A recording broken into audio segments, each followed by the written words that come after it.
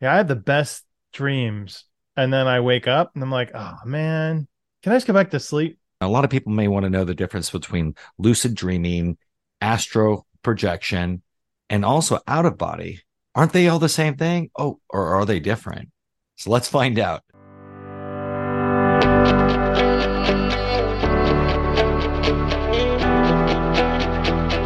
Hi, this is Daniel Laxtons, and you're listening to the Ultimate Reality Surfing Program.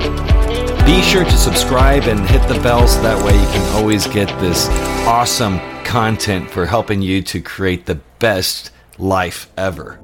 Hey guys, welcome to the Ultimate Reality Surfing Podcast. I'm Daniel Laxtons, and right over here is my buddy Todd Ronan, co-host. Daniel, thank you for having me. Are you a lucid dreamer? Are you I have had dreams where I'm not lucid, but I've had dreams that I remember them when I wake up.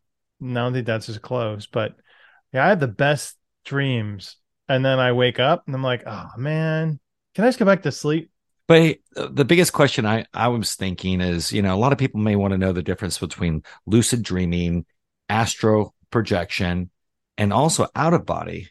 Aren't they all the same thing? Oh, or are they different? So let's find out. Not really, because I think that there are many differentiations of how much of your consciousness is put into each of those endeavors. So when I'm having an out of body experience, I have about 90% of my consciousness detached from my physical body, and then it drops in percentage the further you go away from that. So astral travel, you probably get about 70% of your consciousness outside of your body, and lucid dreams, it rarely drops down under 50% of your consciousness outside of your body because you're still immersed in that scene that your mind is creating. So you're kind of just right next to your brain.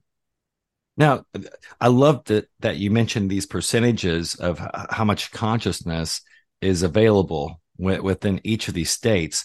But can you explain to our audience what each of these states are and how? Because a lot of people might think they're all the same, but they're not. I mean, there was a time when I was, that I thought that oh, it's basically that each term may be synonymous with the other, but they're not. So can we maybe even start out first? Lucid dreaming is where we all first, most of us. I grew up lucid dreaming. I just wake up in my dreams and go, oh, I'm dreaming. Oh, let's go do some flying. Let's go do some. Let's have some fun. But now, so lucid dreaming, I can say that one is when you can wake up in your dream and you're dreaming, and then you can start manipulating the dream from that point on. But can you explain astral travel and then out of body for us? Well, you're closer to your brain. Like I say, there's a brain and a mind connection. And when we transfer consciousness into our mind, then we're more disconnected from our physical body.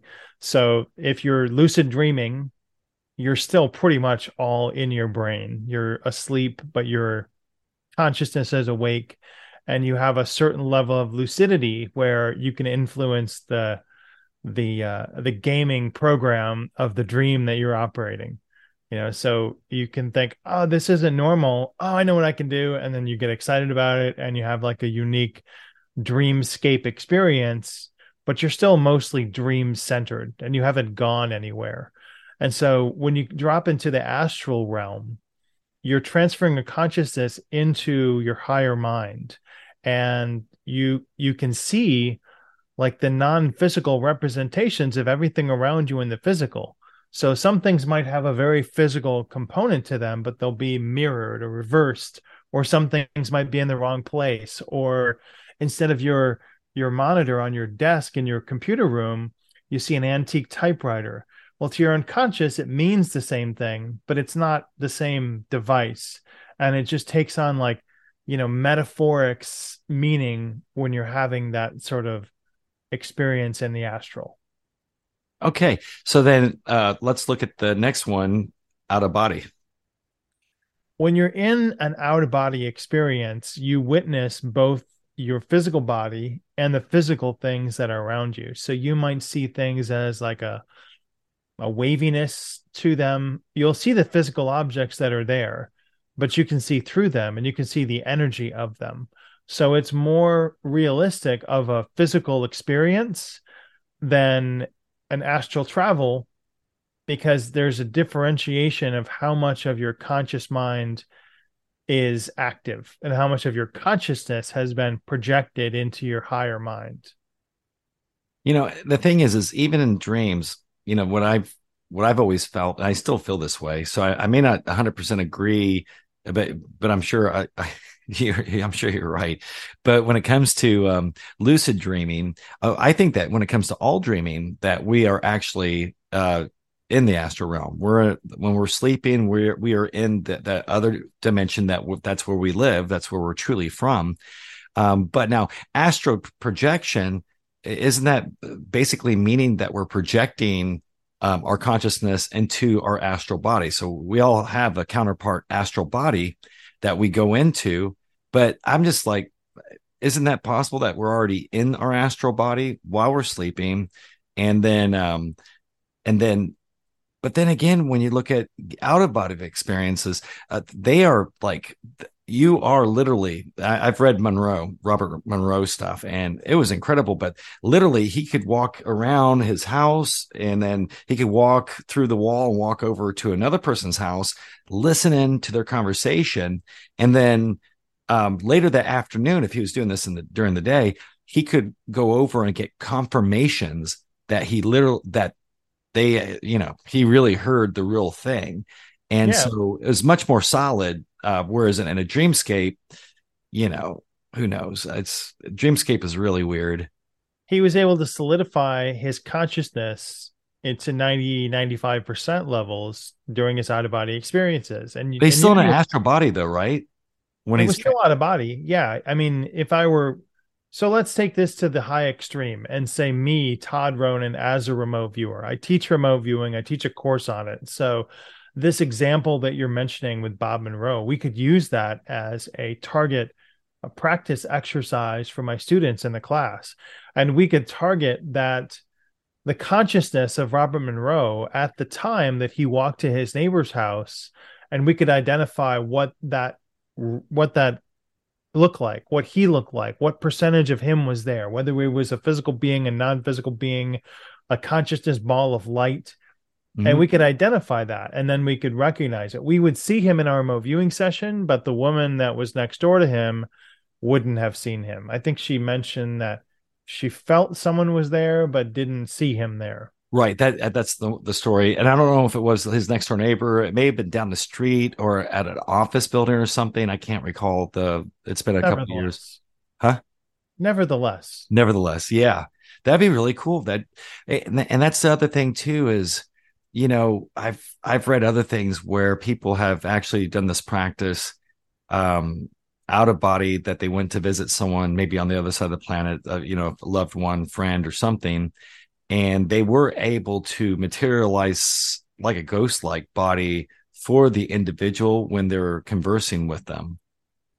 So I don't know if you've heard or read anything about stuff like that. so if you're alive and if you still have your physical body and if you're very connected to a person, you can project your own sort of like mirror self to that person. And it's possible that they would see you, but it's not likely. It may have been Joseph Murphy, I think, one of his books mentioned this. Yeah. That's cool though. So it's a mere reflection of your body, you're saying? I think that's what it is. The astral form is a mirrored perception of your body. In fact, if you can heal that mirror projection of your body and then it uploads to your physical body. So it's a way to circumvent pain and stress and any problems that you might be having by working it out in a holographic form before uploading it to your physical form. Isn't that what the scripture says? As above, so below, so as in heaven, meaning the astral realm, that different writers say different things. Like Frederick Dodson says that, you got your lower astral realms and then you have your higher astral realms. And then you hear other teachers. They're like on, and man, if you basically screw up really bad in this life, then you may end up on a lower level of the astral realms, even further down. And that's the reason why we're wanting to raise our vibrations high, so that way, after we finish this life, the next life we come into higher levels of the astral realm, or eventually, what's above the astral realm? The God realm. The I don't God know. realm. I don't know. Yeah. I've never been there. I'm not familiar with it. You probably have. I think when we die, that's the realm you go to first before you go back somewhere else, right? Well, we don't transmogrify into a lower entity after death. We transfer into a higher entity that has probably more struggles that you would have here on Earth. You'll reincarnate into a person like normal. But if you had challenges on Earth that you were really heavy, were really strong, were really weighty, it may take you a couple of decades on the Earth plane before you're ready to come back, because there's a lot of healing to do, a lot of decompression to do. So we could visit Bob Monroe. Let's take Bob Monroe, since we're talking about him, Yeah, as absolutely. a target, and we could use Bob Monroe today as a remote viewing target. And we could find out where he is, what he's doing. And we wouldn't be in the physical, our remote viewers wouldn't be physically seeing him, but they would perceive a non physical presence of a being that had a lot of power. And like, they wouldn't necessarily know that it's Bob Monroe, but they would know that this being is operating outside of physical reality, and then it would give him a better chance to see Bob Monroe in the different incarnations and the different spaces that he's been in, or has been in, or is continuing to be in. That sounds amazing. When you want to set that one up? I don't know. It would be probably a target that would piss people off, because they want to see verifiable targets when I give them to them. So it would be interesting to see how people react to non-physical remote viewing targets. I've done those before. I've done dream states before. We've done uh, orbs before, and we've taken a look at what causes those orbs. And in most cases, unfortunately, it is a dust particle on the flash. So you see that as a minute residue of something, and you can carry that dust particle back and see where it came from. But that's more interesting than the orb in the photo to the remote viewers. Like, take that back in time. Where did the dust come from? Are you saying particle dust? It's a lot more interesting than looking at dust in a camera. Yeah. Well, that was awesome. Now, I think, Ronan, I tell you what, why don't we give half of this to the next podcast? So you just watch the first half, and you're going to see us on the next podcast. Okay, I'll see you in the next one. Do you want me to come over there? Yeah, just come over here. I'll right ask there. or we can just astral project and find each other along the way. I'll meet you in the middle. I'll meet you at the state fairgrounds. Okay. Ooh, I like that. Yeah. All right. So we'll see. Be sure to subscribe and hit the bell, so that way you can always get this awesome content for helping you to create the best life ever. Run over to ultimaterealitysurfing.com and download a free copy of Designing Your Perfect Reality. You see me yet? Oh, hang on. There you are. Which state fairgrounds are you at? Texas? Yes. I see you. I see y'all.